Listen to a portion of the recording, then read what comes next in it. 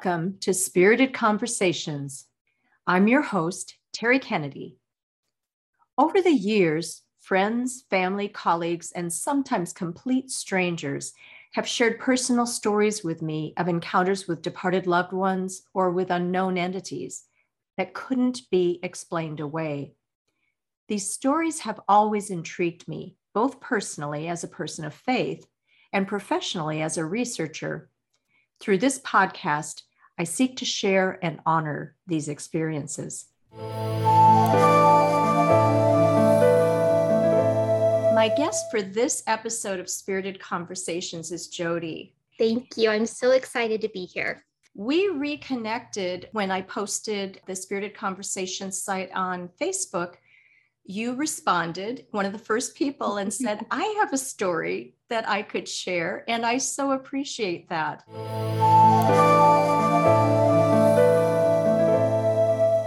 As I recall, you have been dealing with some health-related matters, and something related to that sparked your interest in this topic. So I wonder if you could just talk about that a little bit. Definitely. What caught my eye most was that over the past few months, I've been doing a lot of research on how I've had some healing that has needed to happen with my parasympathetic and sympathetic nervous system. And long story short, it brought me back to reflecting back to when I was about 5 or 6 years old. And I'm very much a practical person. Like I want to know why something happens. I want to know the A, B, and C, like connect me through it. I take the emotion out of something. I want to work through the process, and then I take it from there.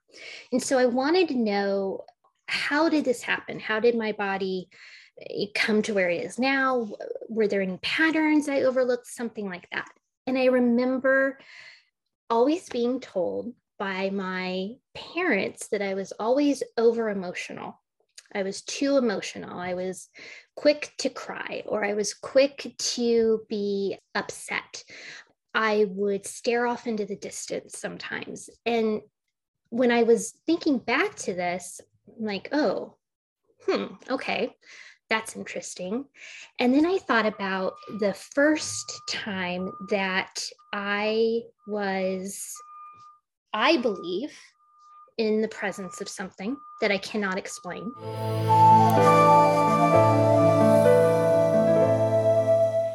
And it was when I was 6 years old, and we were living in a country farmhouse in a tiny little town in Ohio.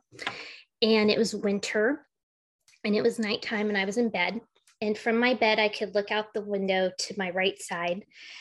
And I heard like this clomping, like Clydesdale horses clomping. And logically, I knew, okay, there's not horses in the neighborhood, but I heard it. And then I saw what I believe I saw was a shadow of a stagecoach coming along, and it followed along the street. I saw the shadow through my window, and I heard the clomping keep going. And I explained this to my parents the next morning, and they're like, oh, you were dreaming. Oh, it's, just like, oh, okay.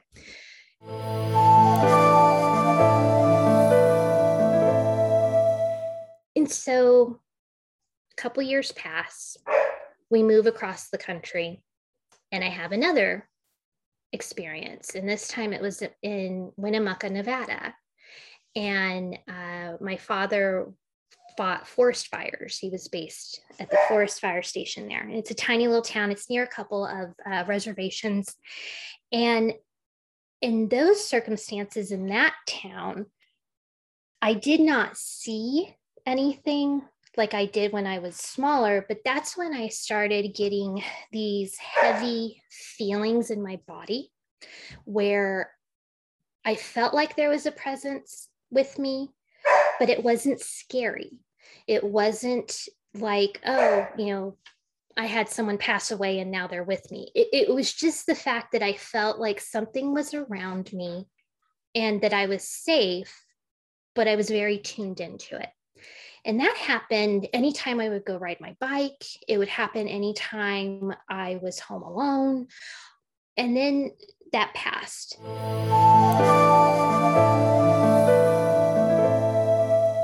In high school, a very good friend of mine was killed in a car accident. And about a few weeks after the accident, I wanted to go to the accident site. And it was on a very curvy road. This is when we lived in Los Angeles. My family moved around a lot. And that's what's kind of interesting to me too, is that we lived in different parts of the country, different types of houses, different types of towns, but I was still having these very real experiences. And so I drove out to the accident site, and as I was driving, I knew I was almost there because it was up on a curve. And for some reason, I turned the car and stopped. And I don't know why. I don't know why. I didn't make it to the actual site. And so that's when it kicked up again of like this really heavy, not sad, but heavy presence. I don't know if it was my friend. I don't know, but it wasn't normal.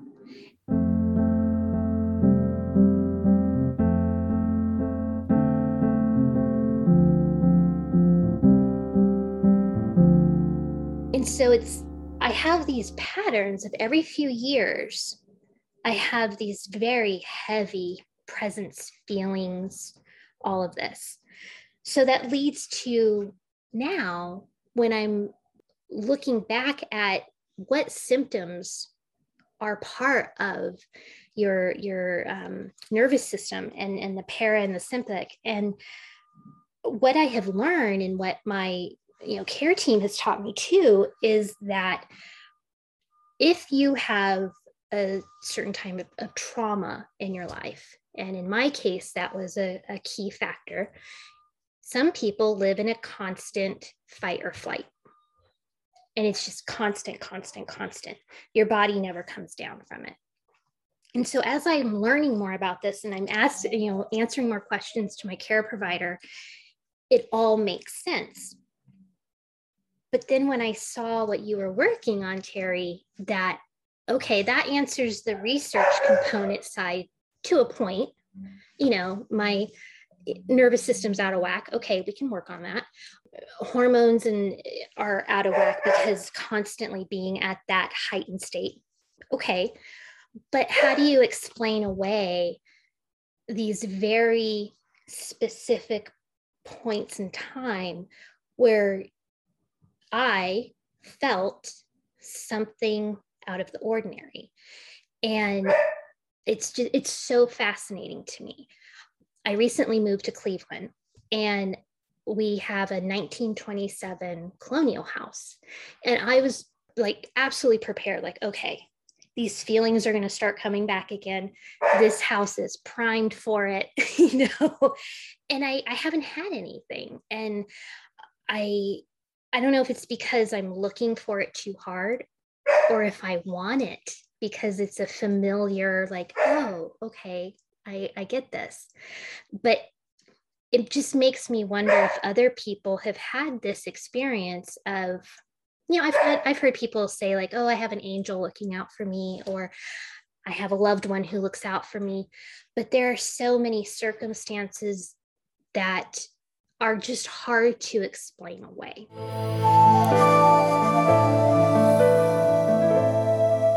So I'm just going to say that you and I anticipated before this call that your dog would bark and that somebody in my neighborhood would mow. As soon as you started talking, somebody started mowing.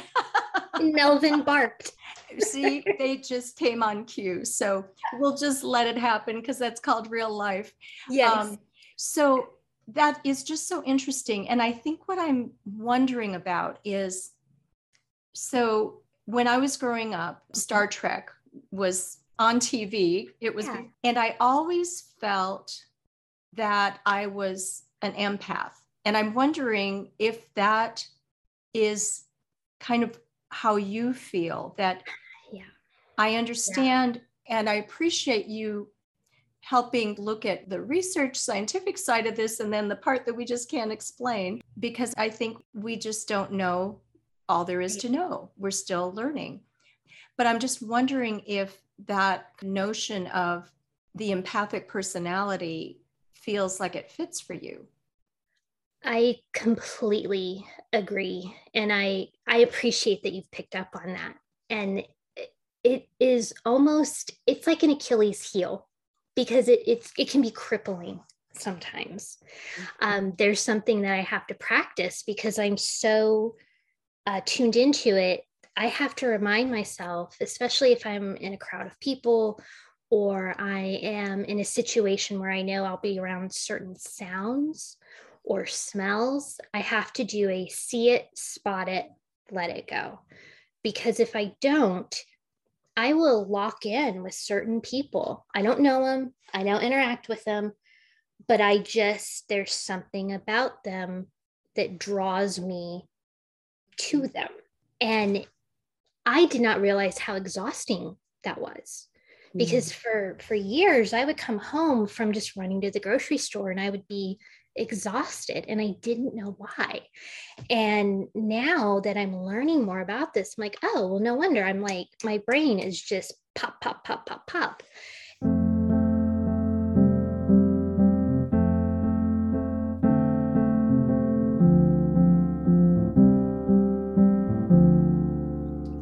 I don't know if you've had this happen to you, Terry, because you have a similar path with the empathy and empathic perspective, but I take stories in heavier than I think others do.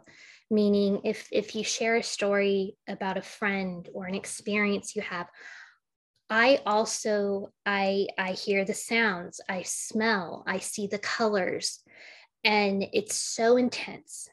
And I can't turn it off. And I think that leads to also these experiences that I have where I feel like something is happening that I can't explain.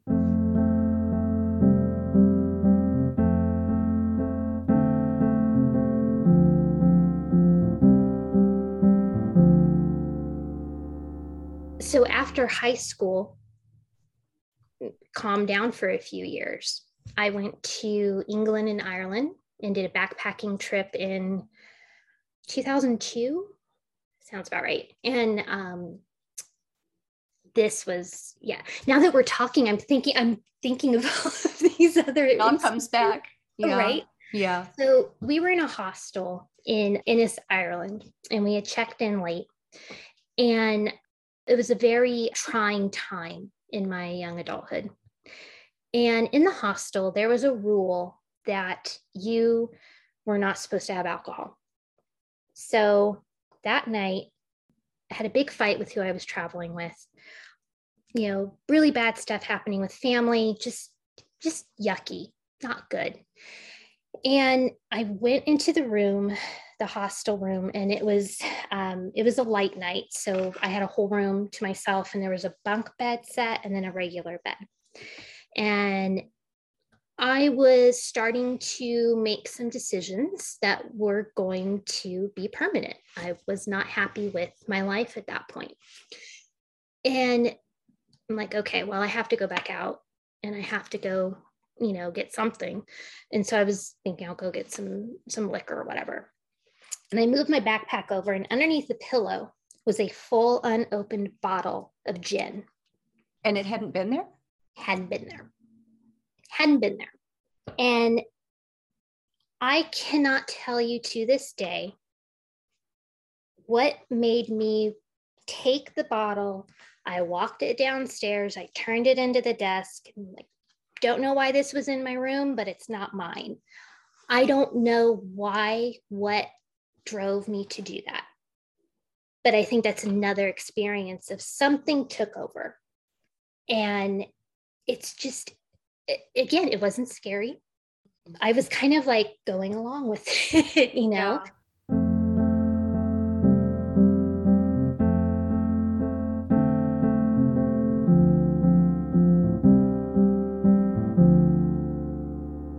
Again, a couple of years is calm. And then, I find myself living in San Francisco. And, this was when things kind of shifted where, my experiences weren't specifically attached to an event or specific thing, but it was more back to, walking around and feeling like I had something around me, a presence around me, a protection around me. And the neighborhood I lived in, I was in the Upper Castro area. And if anyone's been to San Francisco or lives there and they're familiar, you know the main Market Street. And there's a part of Market Street that, being a 5 foot tall woman, you don't walk through at night, and Right. it was always a shortcut for me to get home from work. And for some reason, night after night, I was totally fine walking that way. Totally fine. I never had a problem. I never felt scared. I never felt intimidated, but I felt like something was protecting me. And again, I don't know how to explain that.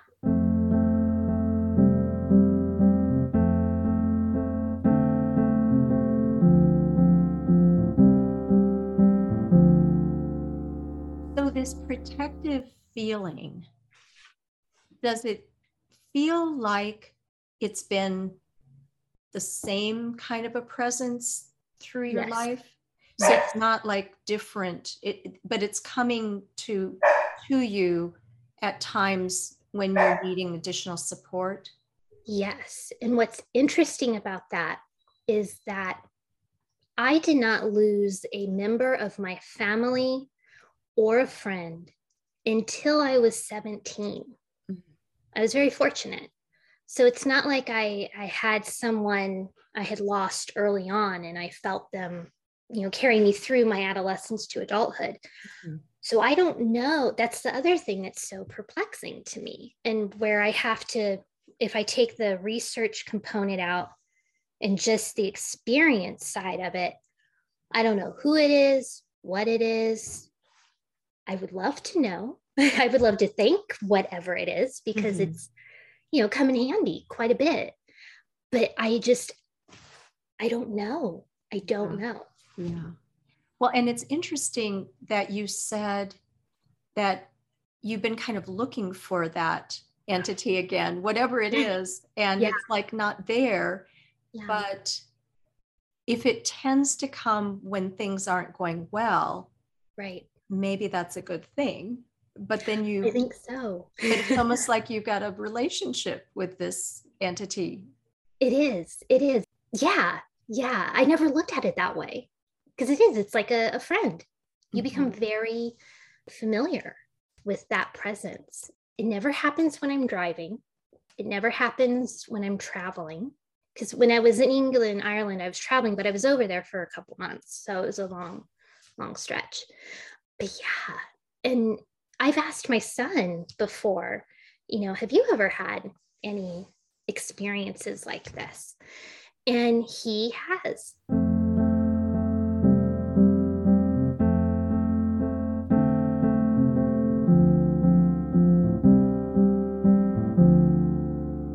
And I didn't describe my experiences because I didn't want to prime the conversation.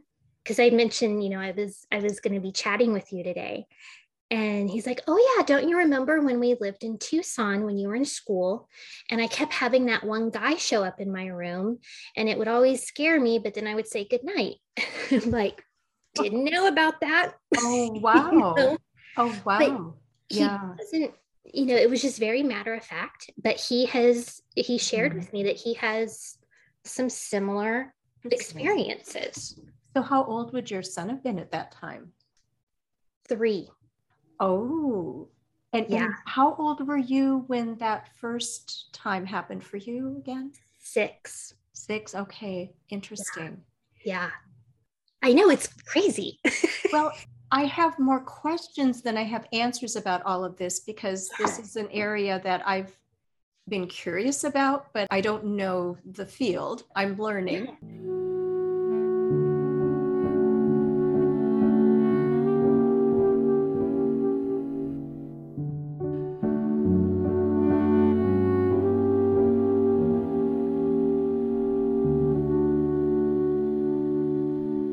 So I had an experience that my brother doesn't remember, and I was talking to him recently. I was probably in first grade. And so I might have been 8 or something, 7 or 8, I don't know. And I had the same dream every night for 2 weeks, and that somebody was in my room and they were putting things under my bed. Of course, I'd wake up in the morning and there was nothing under my bed ever, but there was always this same dream over and over. Somebody came to my room. So I was afraid to be in my room. And so my mom said, well, why don't I get a cot and we'll have you sleep in your brother's room tonight. And that night, sound asleep, his bookshelf fell over. Oh my I mean, God. like out of the blue. And it was like, I was back in my own room immediately, because whatever was in there wasn't as scary as what was in his room. But I just always, and I never really thought about it until I started talking to people about this podcast, like somebody visiting your room, and you don't know what to put to it. But Exactly. And I mean, he was so little. And at that point in his life, he had not lost anyone yet. We didn't do anything like watch scary movies or scary TV shows. And he was just so matter of fact about it, which was what really caught my attention.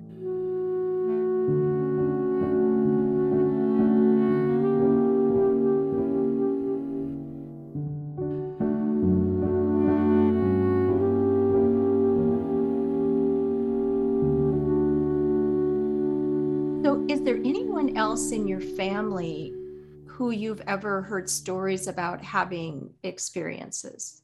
Yes. Oh, interesting. Yes. And I was trying to figure out how I could throw this out there, because I don't know if there's a connection or not. My father, while I don't have a relationship with my biological parents anymore, when I was younger, he shared stories with me about when he served in Vietnam. And he was a Navy SEAL. And he did, I believe, 2 tours. And he did a lot of the work of where they would go into the villages. Also, he did a lot of going in and out on helicopters, a lot of stuff. He earned Purple Heart. He shared stories that clearly shouldn't have been shared to a younger child, because what he experienced, no human should have to, but you could tell that it weighed on him. And in a weird, this is going to make me sound crazy, but I feel like some of what he experienced and may have done, all of that grief and strife and the souls around that somehow transitioned to me. I know that's off the wall, but he would explain, he was in a helicopter crash and he was the only one that survived. They didn't find him for a few days. And, I remember him sharing with me, I don't know why it was me. I don't know why I was alive. I don't know, but I felt like something was there with me. And I will always remember him saying that, because that's how I explain it, kind of thing. Yeah. And it's just, it's very, I mean, that could be a whole other separate discussion. Can you transfer that kind of trauma or experience to others, just like you can transition and transfer generational trauma? Can you do it through unexplained experiences? I don't know. And again, I'm in no position to think anyone is crazy or who knows? because, I have these experiences that, I don't share with everybody. Apparently I am now, but, but I think my sense is, if it feels true for you, to trust that instinct. Yeah. Particularly because you are so empathic. And I think this is going to come up as a theme, I think, as I talk to different people, but I think we too often try to lead with our heads and we miss out on our gut. And often that's really an important message to hear. I agree. I think that's, you couldn't say it better. And I think we have so much influence from, the media and TV and social media and the films and in this pop culture understanding of, experiences that it can kind of taint it a little bit. And it takes the genuine experience of what happens away from it. I don't know, the more we're talking about it, it's very comforting. I feel lucky that I've had these experiences. Yeah. And I wonder how many others have, and if they're similar, and if there's a pattern. And then that's that research part that comes in of like, where's the data on this kind of thing?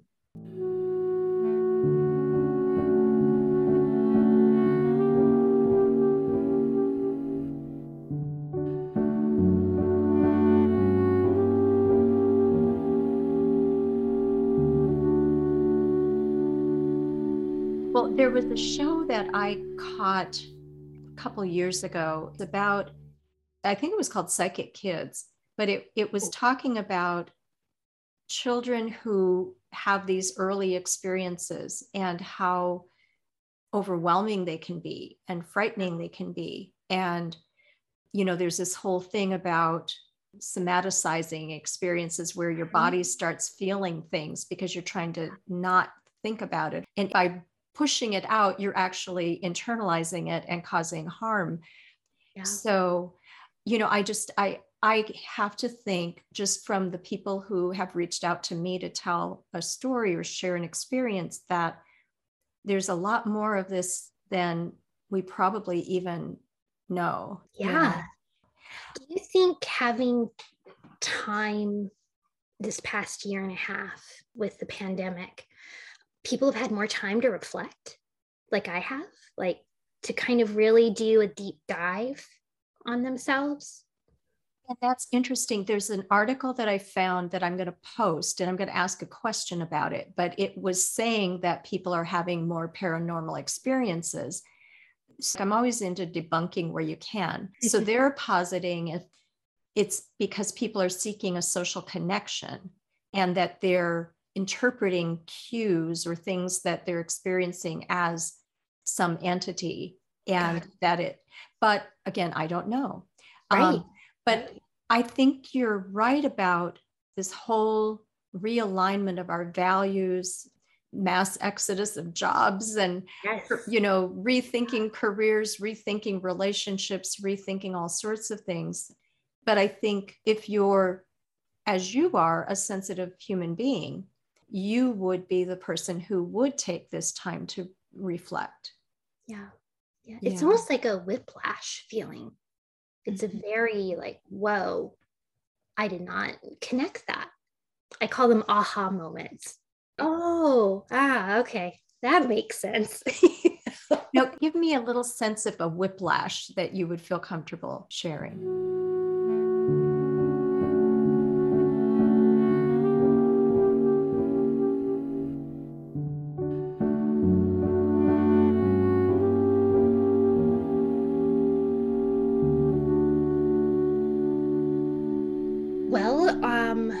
Wow. I have moments where I will be in a different city and I may be walking down the street or going to visit a museum or in the hotel. And I, kind of think before I said that, I didn't have experiences when I travel, but now I'm having an aha moment. There have been, now that I'm thinking about it. I will have moments from like, oh, wait, what city am I in? Because it's almost like, I was in Chicago a few years ago and I'm walking around, and for some reason I had this overwhelming feeling again, like, oh, am I in DC? Am I walking around DC? This looks like DC, but this isn't. This is Chicago. And I remember walking past a couple of people, and when I walk, I make eye contact with people. It's more of a street smart protection thing of like, yeah, I see, yeah, kind of thing. Mm-hmm. But I remember walking past a group of people and I made eye contact with 3 of them. And it felt like I knew them, but I didn't. I knew logically I didn't know them, but it was a very one past me, another past me, and another past me. And I knew them. And I had to go back to the hotel because I just felt like a wave of exhaustion fell on top of me. It wasn't scary, but it was very, why am I of all these people I'm walking by, why am I pulled towards these individuals? And it happens, during travel. So yeah, that would be an aha moment, definitely a whiplash moment too. Well, you said earlier too that you'll be drawn to somebody for some unknown reason. Yes. How would you describe kind of how that feels? And have you ever followed up? Is there something that they are needing comfort for that you're sensing in them? That's a great question.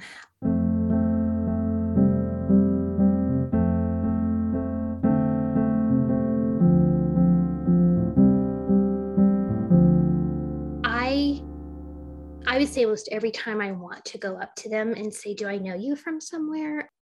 I have it's almost like a wall that prevents me from doing it. I feel like I am not allowed to. It's almost like this sacred, I need to respect their space. I'm not going to cross over into it, but I've never interacted with somebody that I've done that with. So do you think whatever is protecting you, mm-hmm. or whatever has been there in those moments where you feel protected is actually alerting you to be careful around this person for some reason, that maybe you need boundaries with this person? It could be. And it could also be the nervous system overfiring for no reason. Okay. It can go in so many different directions. But what's really interesting is that I can't remember an experience where any of these individuals who have caught my attention, they don't resemble anyone else I know. They don't resemble a family member or a friend. They don't resemble anyone that I've known that has passed away. My lead-in line is, hey, don't I know you from somewhere, would just be like a social grace of not being creepy, of like, hey, I need to know your story kind of thing. Right. It's fascinating. I don't know. Yeah. And it's adults. It's always adults. But little kids always seem to gravitate towards me. Mm-hmm. My son says it's because I'm the size of a little kid too, but he just makes fun of me because I'm short. But I always, little kids will always wave at me or walk right up to me. They'll hug me on the leg. Like, it's always a very, I don't know. They're just super comfortable. But yeah, it's always adults, always like middle-aged, never anyone elderly. It's men and women. That's pretty much the only funneling down I can do of that experience kind of group set. So I'll give you a reframing, is that you're not short, you're just very well grounded. As a person who is short, I can share that with you. I think I shared with you just before we started talking on the podcast that when I first met you, mm-hmm.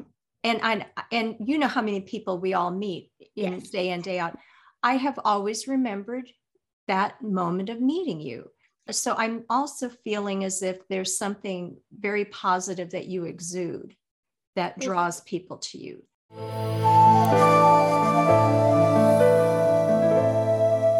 And I've heard people being called super sensitive personalities. Yes.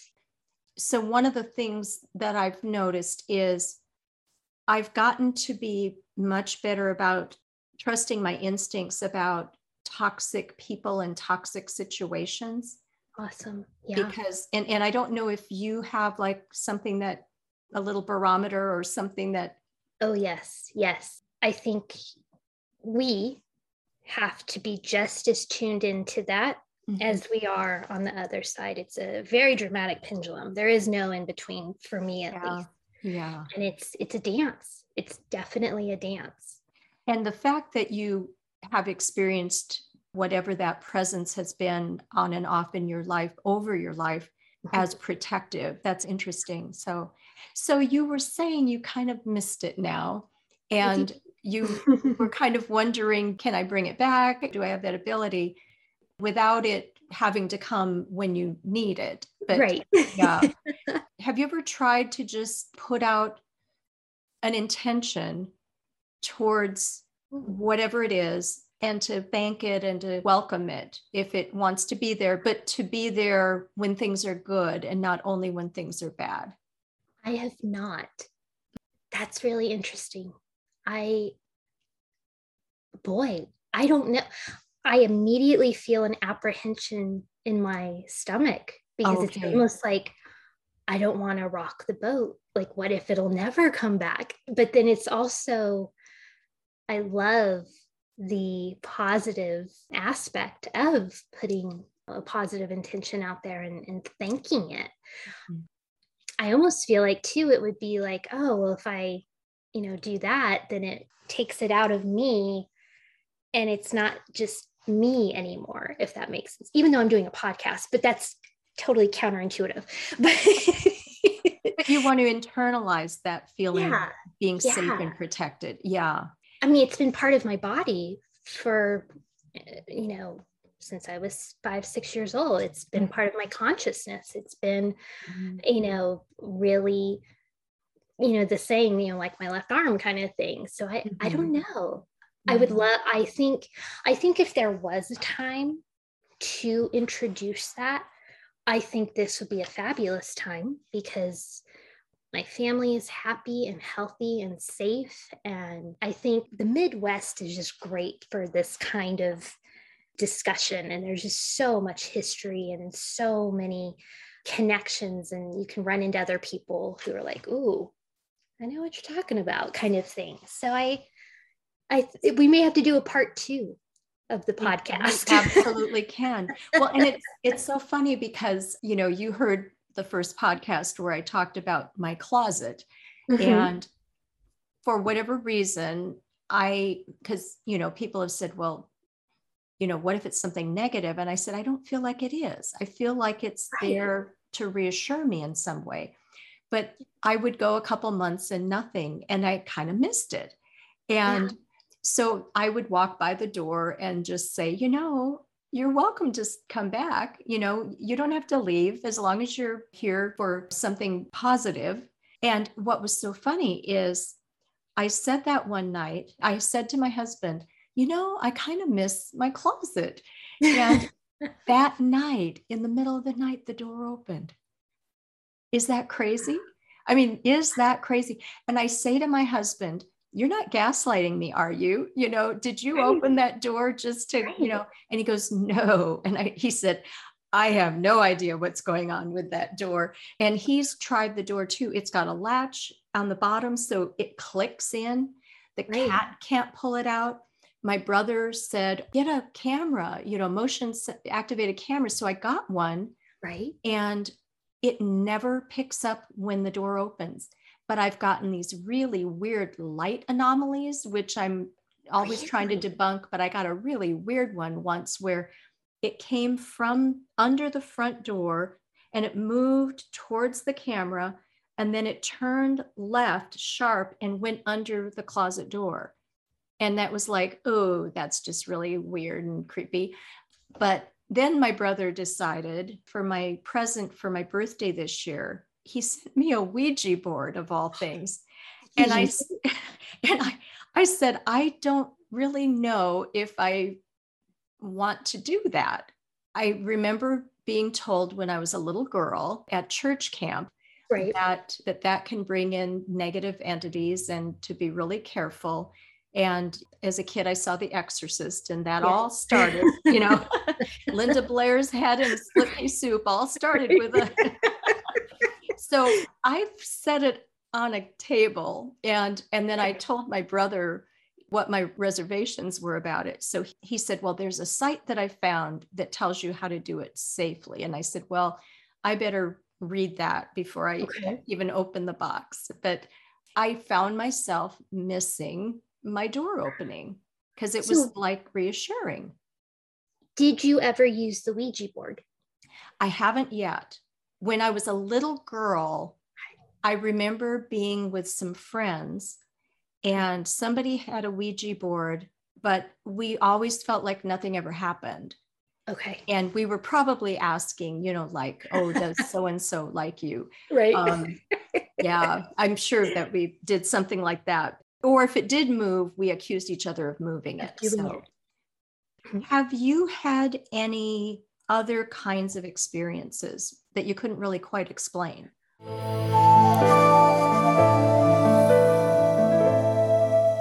Boy, there have been multiple times. Anytime I see black crows, something alerts me that, quote unquote, something alerts me to go the opposite direction of where the black crows are. This could be OCD, I don't know. But I have always been attuned to, if I see black crows, go the other direction. Black crows are tied for me to my friend who was killed in high school. One of his favorite films was The Crow. And so after he passed away, black crows kept popping up everywhere. And I'm like, well, maybe that's, it's comforting. It's cool. But there have been times where I have turned the car around and then it ends up that I ended up avoiding a car wreck. Wow. Like I heard a crash after I went the other direction. I have been walking on the sidewalk before and I go another direction and someone had been following me. I saw a crow cut the other way. But yeah, the black crows are a signal to me to get out of wherever I am, which is, again, another comforting thing for me. And interesting that you have that association with your friend about crows. The part of me that is more on the spiritual side wonders, is your friend reaching out to warn you, to keep you safe, or to alert you? Yeah, I would like to think so. But then on the other end of that doesn't explain the years leading up to when, we lost him. So it's very, I don't know, maybe he took over for someone. Who knows? Yeah. But that's the part that I find endearing in a way and very unique. It's unique to me. And that feels good. That can feel really, really good sometimes. Yeah. So, yeah.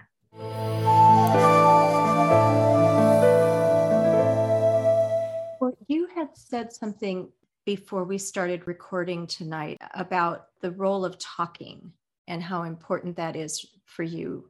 And I'm just wondering, I think you know me well enough to know that my intention is to make this a safe, sacred place, that there's no judgment, there's just inquisitiveness. And we've got all these other kinds of connections that you never know you have with people. I'm just wondering, do you feel like talking about this, is this something that you think is beneficial or useful for having this kind of a topic? Oh, absolutely. I feel lighter now talking with you about my experiences because it feels like a very casual conversation. There isn't a need to dive into recording for data or let's pull a research journal on this. It's very fluid, which I think also encourages teasing out other things that have happened in the past that we forget about or we may not have connected. So yeah, it's definitely wonderful talking about it. I think it's great for others to hear about it and to feel comfortable about sharing their own experiences, or to at least know that they aren't alone, and also to know how unique it is and that it is a special thing. You know, I wasn't raised with any religious background or spiritual background. So I never had the concept of, oh, this is someone I was praying to, or this is something I learned in church. I did not have that toolbox. So there's no way I could have made that connection. And that's another thing that I look at of, it's happening for some reason, don't know why. I'm all about just throw it on the table and let's see where stuff ends up.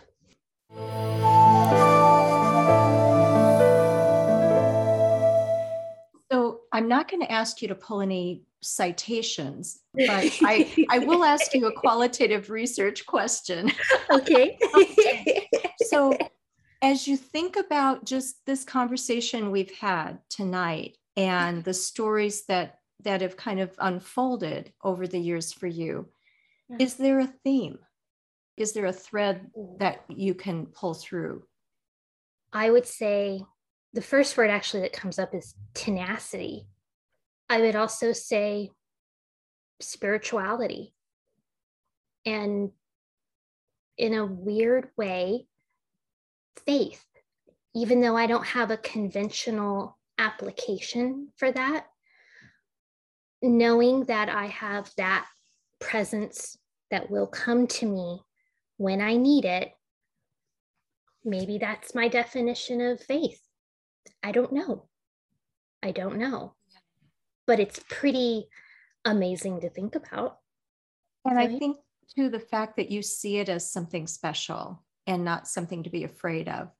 Oh, no. No. Because there's so many other things to be afraid of. Right? But I would be afraid if I had those feelings of fear and the adrenaline and the physiological reactions to fear. We all know what that is. I've never had that. So I don't have a reason to be afraid. And it's almost like the sympathetic and the parasympathetic things that you're dealing with, it doesn't set all those off. It provides some peace. Yes, peace to knowing that, yes, this makes sense. Mm-hmm. This is how we got here. This is how it may have all started. But overall, it is what it is. And that's okay. Mm-hmm. You have to find peace with that. And sometimes it's okay not to go into full research mode and just be. And that's sometimes the most comforting thing, I think, if I could take anything out of this. So if you're thinking about the people who are listening to the podcast, and again, my sense is that a lot of people have had experiences. What would you want them to know based on your own experience? Any wisdom or advice or recommendations you could share with them? I would say if you feel like you've had any experiences and others have not either believed you or have brushed it off or have told you, oh, you're too sensitive, you're oversensitive, take a step back from that if you can, because you're feeling something obviously for a reason. And on your own time, explore it. But you, I believe, won't really find any answers until you're ready to find the answers. It may not be today, it may not be tomorrow, it might be a couple of years from now. It took me, 20, oh God, now I'm doing the math, 33 years. and that's okay. If I had been trying to do this type of reflection work and everything that's been going on and just having this conversation even 5 years ago, we wouldn't be having this conversation. I wouldn't be able to, because I wouldn't have the tools, I wouldn't have the wherewithal to be comfortable with talking about this. So go with your own time, go with your own safety, whatever you feel safe with. Very wise. And you're ahead of me in this game because it took me a lot, it maybe doubled that, and it took me a little longer. Well, Jody, you are just delightful to talk to, and I'm so glad we reconnected. I would love a part 2 or a part 3 or a part 4. So anytime. I am so excited to hear the other podcasts coming up. And yes, you let me know and I will be here.